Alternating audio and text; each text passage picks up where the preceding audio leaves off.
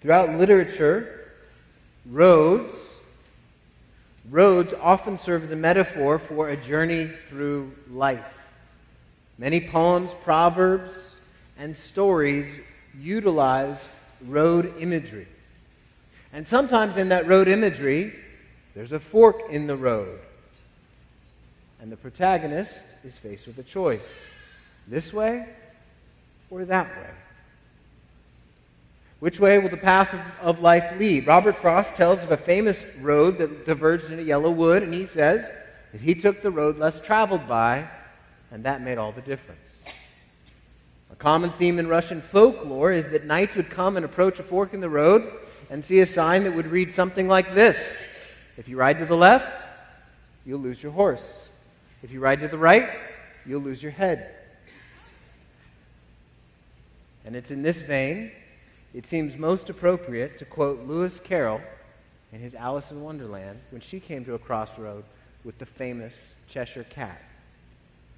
Alice came to a fork in the road and said, "Which road do I take?" "Where do you want to go?" responded the Cheshire Cat.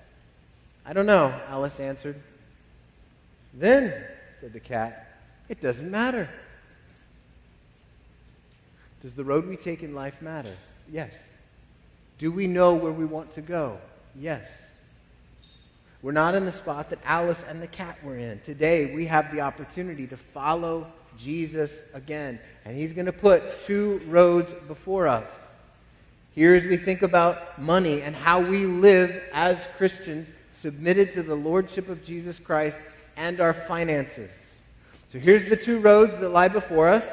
These two roads have questions. One question is this: are you going to serve money with Jesus as a part of your life?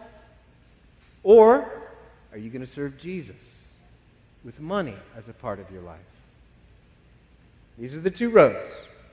And which one are we going to go down? This is something we all know the right answer to answer here at church. This is the thing to do. We should say, "Oh, the Jesus way." But don't answer too quickly. Hold on. Do a self-diagnosis. Are you going to serve money with Jesus as a part of your life? Or are you going to serve Jesus with money as a part of your life? See, I assume everybody in this room, you wouldn't be in this room if you didn't care at some level about Jesus Christ. And most of us in this room aren't going to be so crass as to say, "You know what? I'm here just to use Jesus to get stuff." Sometimes, if we're honest, and things don't go our way, we can wonder, why am I praying? Why am I serving? Why am I doing this stuff if things aren't going well? This morning we're going to examine both of those roads, and actually Jesus is going to help us examine those roads. He's going to call us to examine these roads and to examine ourselves so that we can set aside convenient illusions like, "I don't have enough money to live for money." Or, "I'm not materialistic. I know people way worse than me." Or, "I'm just trying to be faithful." Or, "I'm a Christian. I prayed a prayer. I got baptized. Of course I trust Jesus more than money." He's asking us to put those kind of Christian tropes aside and ask this question: which road am I really on? The one where I serve money with Jesus as a part of my life? Or the one where I serve Jesus with money as a part of my life? And this can be awkward. Believe me, I'm preaching. I get it. This can be awkward, but it's necessary. Because if your relationship with money is broken, your relationship with Jesus is broken too. And it's possible to follow Jesus, to be a Christian, and yet not know how to think about your money. So, do you serve Jesus? Do you serve money with Jesus as a part of your life, or Jesus with money as a part of your life? And our call this morning is to serve Jesus and not money. And I'll show you where I get this from. I get it from Matthew chapter 6. We're going to focus on verses 21 through 24. But I'm going to begin reading for context in verse 19. We preached on this last week. Verse 19 says, "Do not," this is Jesus speaking, "do not lay up for yourselves treasures on earth, where moth and rust destroy, and where thieves break in and steal. But lay up for yourselves treasures in heaven, where neither moth nor rust destroys, and where thieves do not break in and steal. For where your treasure is, there your heart will be also. The eye is the lamp of the body. So if your eye is healthy, your whole body will be full of light. But if your eye is bad, your whole body will be full of darkness. If then the light in you is darkness, how great is the darkness? No one can serve two masters, for either he will hate the one and love the other, or he will be devoted to the one and despise the other. You cannot serve God and money." Let's pray. Lord, I pray that you would give us the wherewithal and the ability and the internal honesty to be able to communicate to ourselves, that your word would communicate to each of us individually so that we can be honest with where we really are, Lord. It may not be anything anyone can see, but Lord, you do. And I pray that you would encourage where appropriate, convict where appropriate. I pray that you would inspire, Lord, because that's always appropriate. And Lord, I pray that you would help us to be a people that ever more presses to follow you over and against everything. Jesus, it's in your name we pray. Amen. Our call this morning is to serve Jesus and not money. And we see this with two simple points. First, there are two kinds of sight. Two kinds of sight.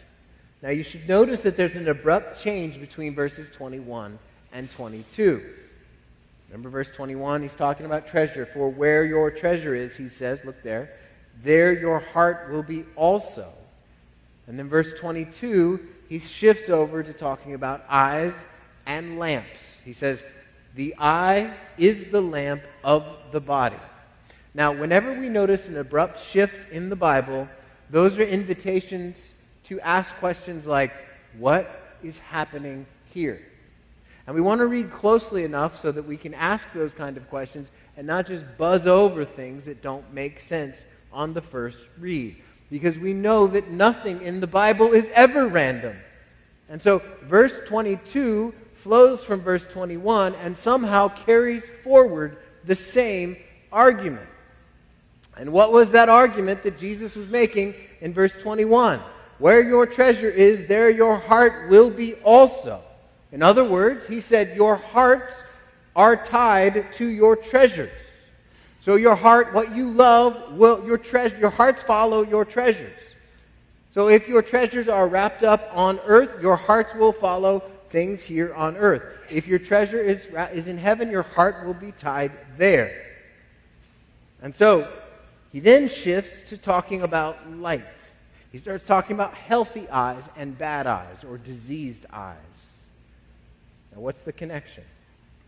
Your heart dictates who you are. Remember we said last week, our heart, when he talks about heart, he's not talking about that organ that pumps 60 to 80 times right here. He's talking about that thing that makes you, you. The heart is what it describes, if you look inside your heart, it's what you love. It's how you live. It's who you are. The heart is another way of saying you. Your heart is you. Your heart sets the course for your life. And your eyes and your heart, they're related. When you see something with your eyes, your heart decides that you need it. So our eyes show our hearts things to live for and love. For example,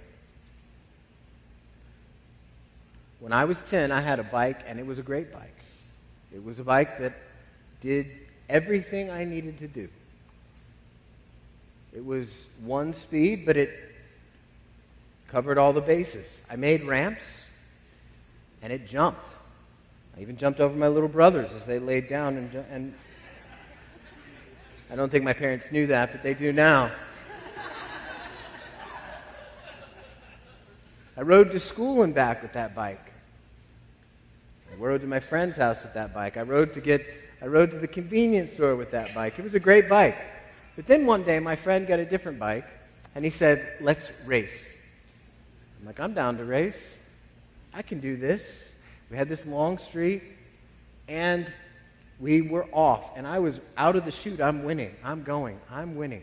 And then all of a sudden, out of nowhere, he goes by me like that. And I looked at him, and I realized my legs are going faster. They're pedaling faster and moving faster. And his are going slower, but he's leaving me in the dust. And I'm thinking, what kind of sorcery is this? And I told my dad it was flummox, and he goes, "Well, that's a 10-speed bike, son. You just got 1 speed." At that moment, my fine bike that I could jump over my brothers with on a ramp was now not fine. From that moment on, my heart, because I saw it with my eyes saw the 10-speed, my heart was now set on having that 10-speed. My heart decided that it was going to be a 10-speed or nothing. And this is how our hearts work all the time. Our hearts show us, our eyes show us things, show our hearts things to love. So as we take things in, now this isn't just physically, but it includes physical sight, it's spiritual sight, physical sight. As we take things in, our hearts show us our eyes show us what our hearts want to love. And the trick is difficult because following Jesus is not a matter of sight but of faith, right? This is why it's hard. We can't see Jesus on his throne right now. We can't see his millions of angel attendants. We can't hear or see the saints who've gone before us around his throne worshiping him. We cannot see the 4 living creatures before the throne. We can't see him. Our sight is limited. And we can see money and all the things that money can buy. That's the problem. And so when Jesus contrasts a healthy eye with a diseased eye, he's saying a healthy eye is focused on Jesus and his purposes. A diseased eye is focused on money and its purposes. So a healthy eye is focused on the treasures we might lay up in heaven. A diseased eye is focused on the treasures we might lay up on earth. And so that's what he's getting at in verse 22. Verse 22 and 23. The eye, he says in verse 22, is the lamp of the body. So if your eye is healthy, your whole body will be full of light.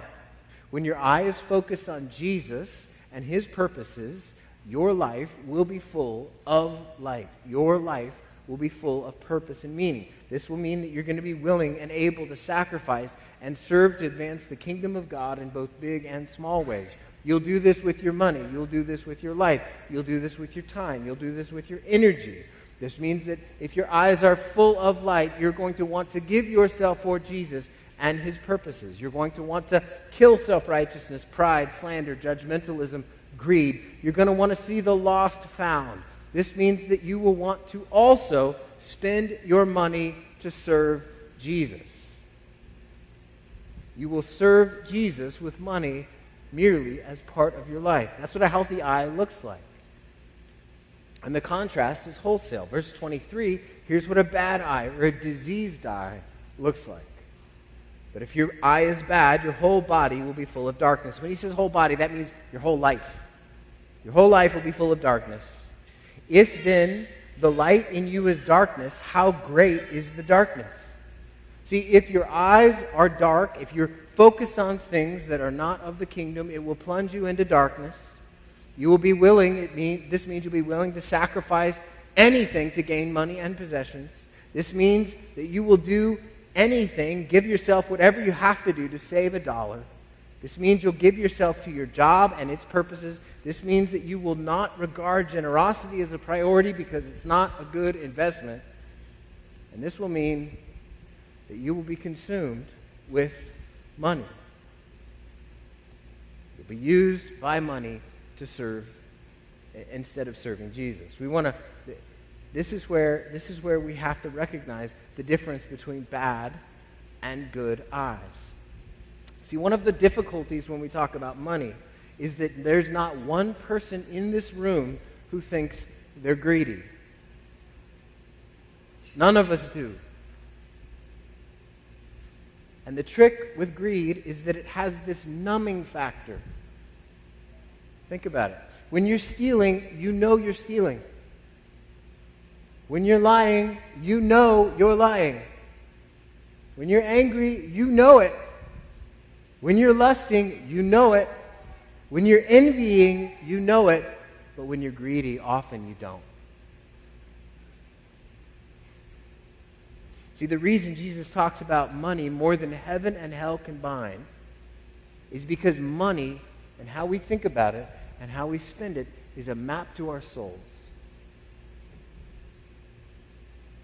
Because our attitude toward what we have financially shows what we really trust. Good eyes focus on those things of eternal value.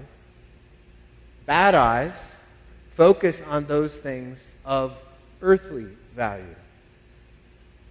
Again, as we said last week, Christianity does not call us to take a vow of poverty. It doesn't call us to give away everything. It doesn't call us to eschew responsibilities to our friends or to our family. It doesn't cause us not to. It's not wrong to earn a good wage or to provide. But what we have to ask ourselves is this: do I serve money with Jesus as a part of my life, or do I serve Jesus with money as a part of my life? How's your eye? Good or bad? Our call is to serve Jesus and not money. He moves from verses 22 and 23 from two kinds of sight now to two kinds of masters. And here, in verse 24, is when it really starts to get uncomfortable. Here's Jesus speaking. Anytime you read Jesus speaking, you know he knows the score, right? He created all things. He knows everything about us. He is an expert on human nature. And so when he says something about humans, it's not like, okay, well, that's your theory. What's your evidence? Do you have any studies to back that up? It's not the way it works with Jesus. Verse 24, no one, he says, can serve two masters. This is not like employers. These are masters. This is master-slave language here. For either he will hate the one and love the other, or he will be devoted to the one and despise the other. You, that's all of us, cannot serve God and money. One Bible commentator says, his words are so uncomfortable that even those of us who say we love him and fight to defend Scripture's authority find ourselves looking for ways around what he says here. No one can serve two masters. You cannot serve God and money. When Jesus says master in verse 24, he's using the language of slavery. This isn't the kind of racial slavery that we had in the United States. Slavery has been a reality in every civilization that has ever existed.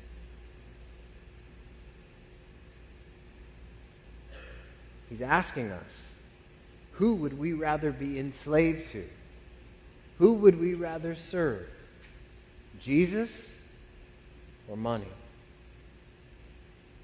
Now, one thing that I would recommend is that when we look at this verse, in verse 24, it says you cannot serve God and money. He's personifying money. He's presenting money to be a god. That "im" there should be capitalized. See, money here is being presented as a god in competition with the God Most High. So let's set them side by side. What can money, the God money, offer? Well, it calls out and says, "Come to me, all you who labor and are heavy laden, and I will give you things to make you happy. Money promises that you can get the things that you can't live without. And when you get them, you can get the next thing you can't live without. For money, the greatest sin is wasting it. Waste is defined on spending your money on anything that doesn't give a return to you. The God money teaches you to ask, what is in it for me? Is this a good investment? The God money requires everything and more. Money's not content for one part to occupy one part of your life.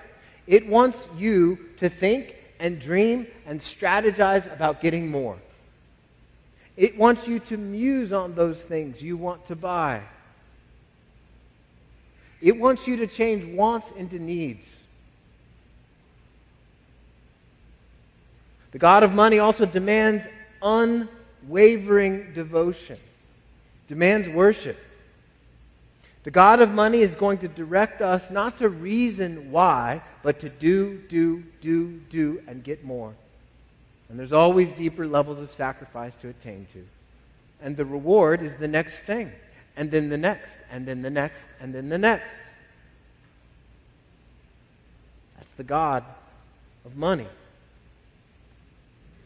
The late David Foster Wallace wrote about a week he experienced on a cruise ship in the Caribbean. As he was reveling in the experience and having a wonderful time, he wondered aloud, am I on the best cruise ship? Is there a better cruise ship out there? Should I be on that one instead? What am I missing out on? Then he wrote, I know I wouldn't be happy on that other ship either, because there's a dissatisfied and infantile part of me that always, indiscriminately, wants more.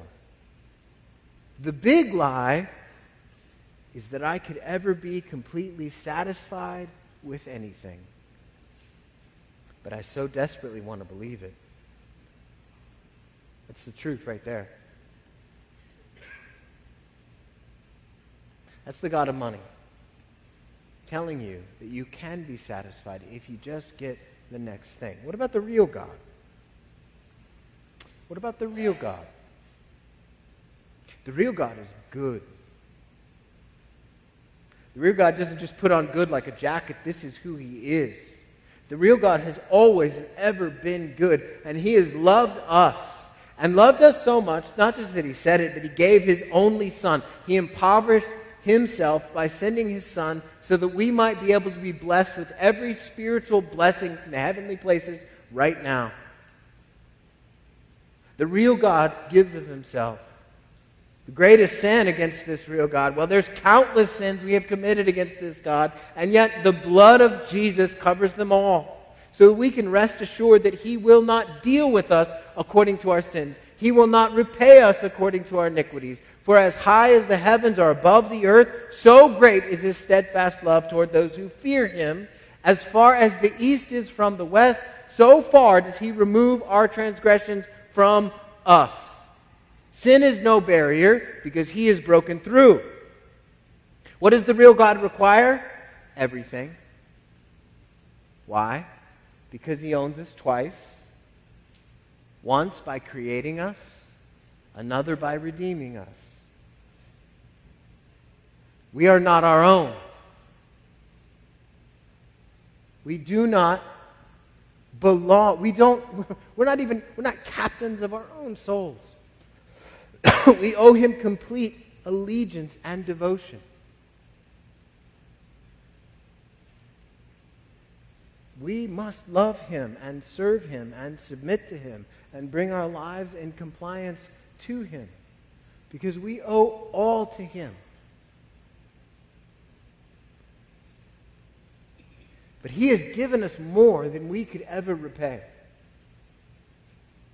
See, if you weigh it in the balance, what he has given to us is far beyond what we could ever give to him.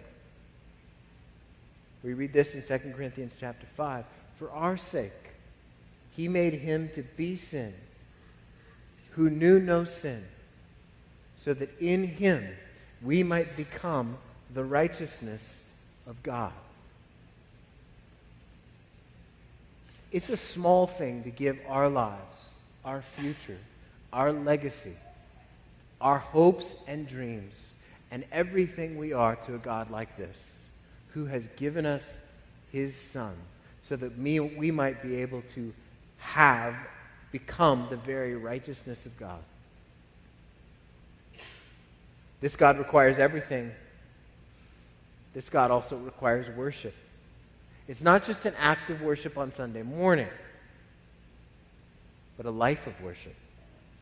We live now as blood-bought saints, devoted to advance his kingdom on earth as it is in heaven. And what's our reward for serving this God? We will be blessed in eternity beyond all powers of our imagination. Any attempt I have to try to communicate what this blessing would be like would fall short. When we trust God and are free to be generous, his reward to us will be an eternal weight of glory beyond all comparison. No one who gives generously, sacrificially, consistently will ever regret that decision in eternity. Not a one of you is going to pull me to the side and say, listen, back in 2023, when we had that giving series, we decided to give an extra 2%, and it was rough. No one's going to do that. Because our reward will be beyond what we can imagine. No one can serve both God and money. So which road are you on?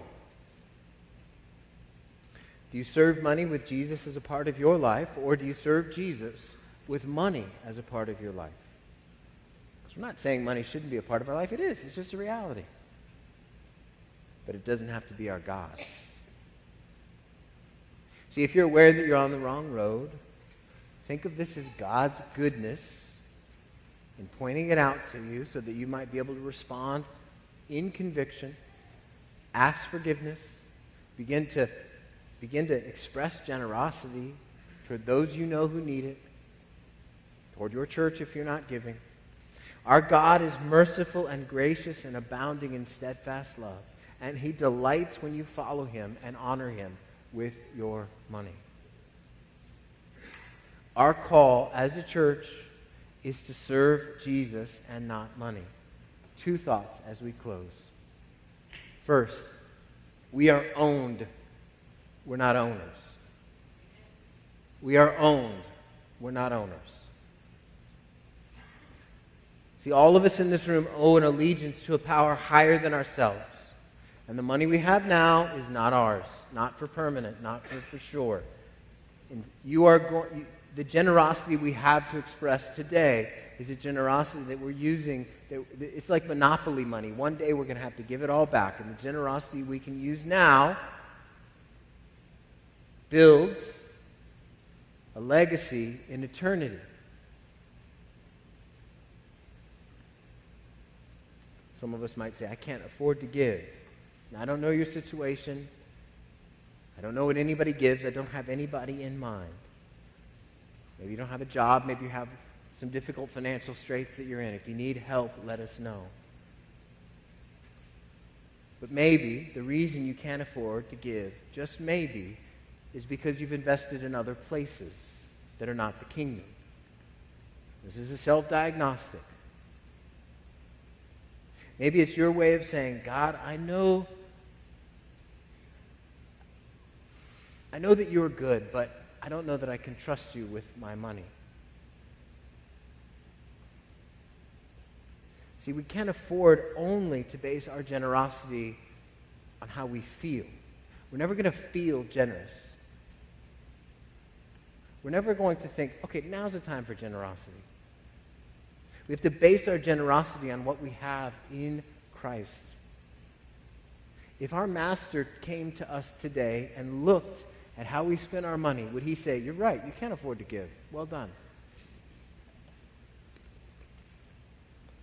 Or would he say something else?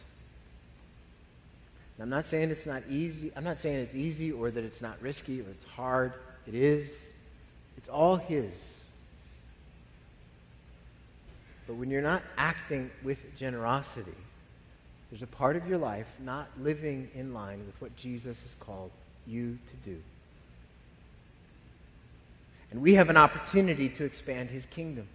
Our church exists to expand his kingdom in two ways. We want to go deep, we want to go wide. We exist to make and mature followers of Jesus Christ. This is kingdom expansion with depth and width. Deep in that we exist so that we can help every Christian who calls Center Church home an opportunity to mature in Christ. It's also wide because we want to make the name of Jesus known to people who do not know Jesus Christ. So all ministry, this is what all ministry happens at Center Church. This is where it goes. So when you give here, this is what your money goes to. If you're a member here, you're called to give here. If you're a member of another church, you're called to give there. I say this, as I said, thinking of no one. But I would be an unfaithful preacher of the word if I did not remind you that this is our call to be faithful. It is better to give than to receive, and I promise that it will be worth it. We each have an opportunity to take something as common as money and leverage it for kingdom advancement. Sacrifice for his kingdom and its advancement is never going to make fiscal sense. And there's always going to be good reasons not to give. We're going to think thoughts like, if I had a little more, if I had a different job, if I didn't have others to think about, if I was older, if I was younger. No one is too young, no one is too old, no one has too little. When the Master comes, he's going to ask us to give an account, even with what we spend. Something as small as giving money to his purposes in your local church or to gospel preaching ministries or to missionaries will be turned into eternal reward. This is an investment opportunity that is sure to deliver.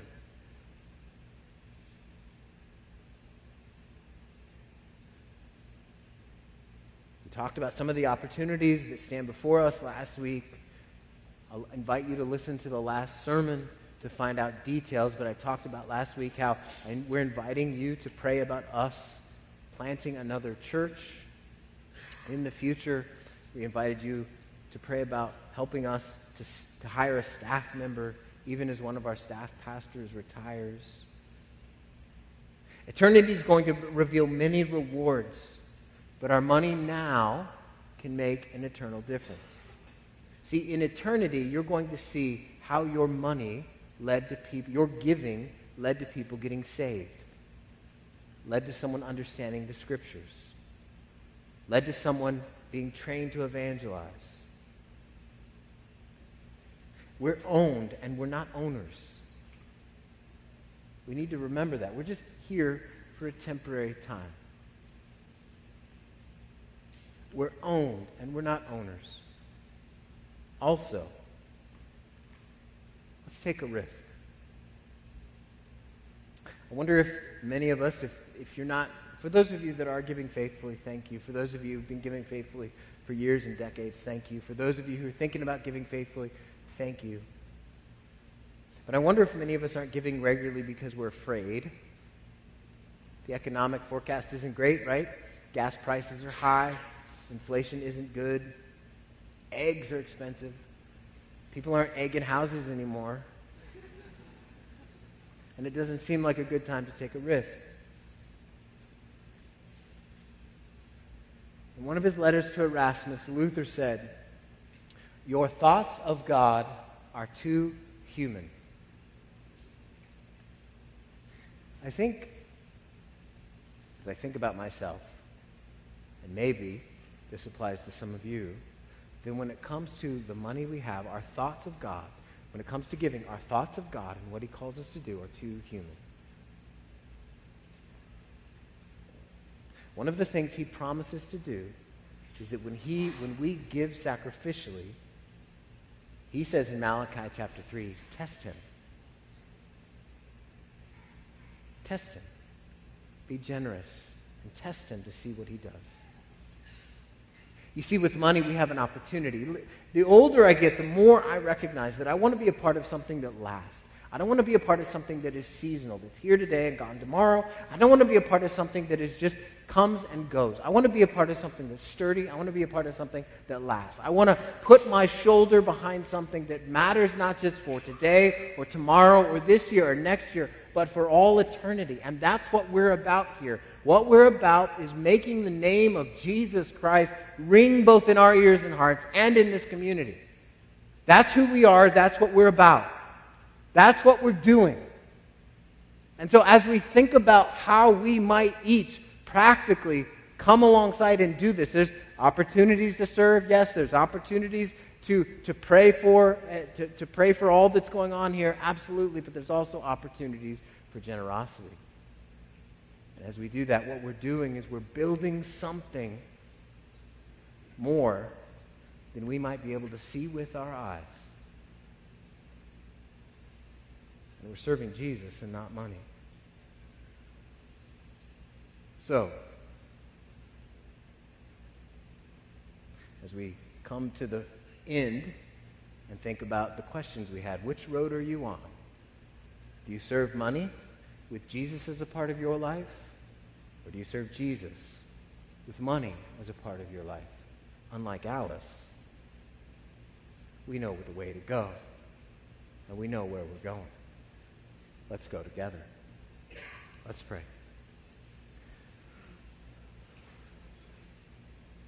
Lord, I pray that you would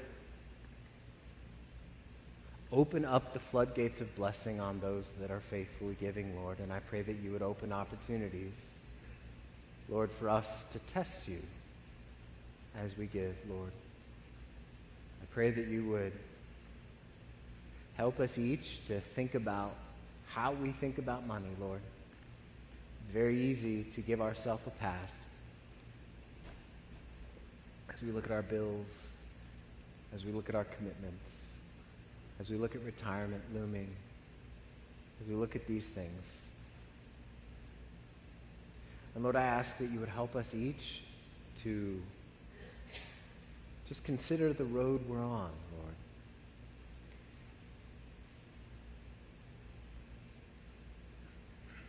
I pray that you would help us to be a church that is able to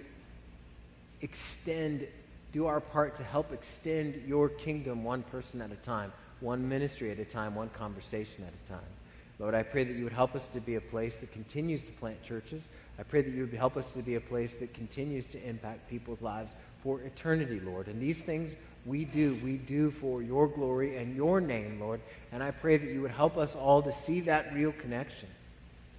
And Lord, I also pray that you would help us to recognize that one day our lives will be over and we will be with you. We will be in front of you. And there will be a reckoning.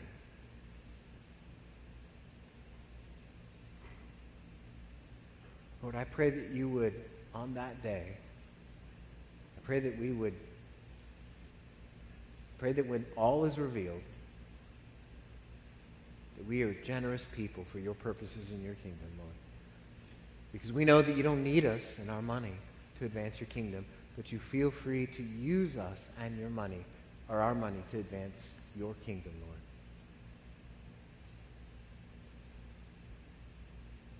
And it's your mighty name we pray, Jesus. Amen.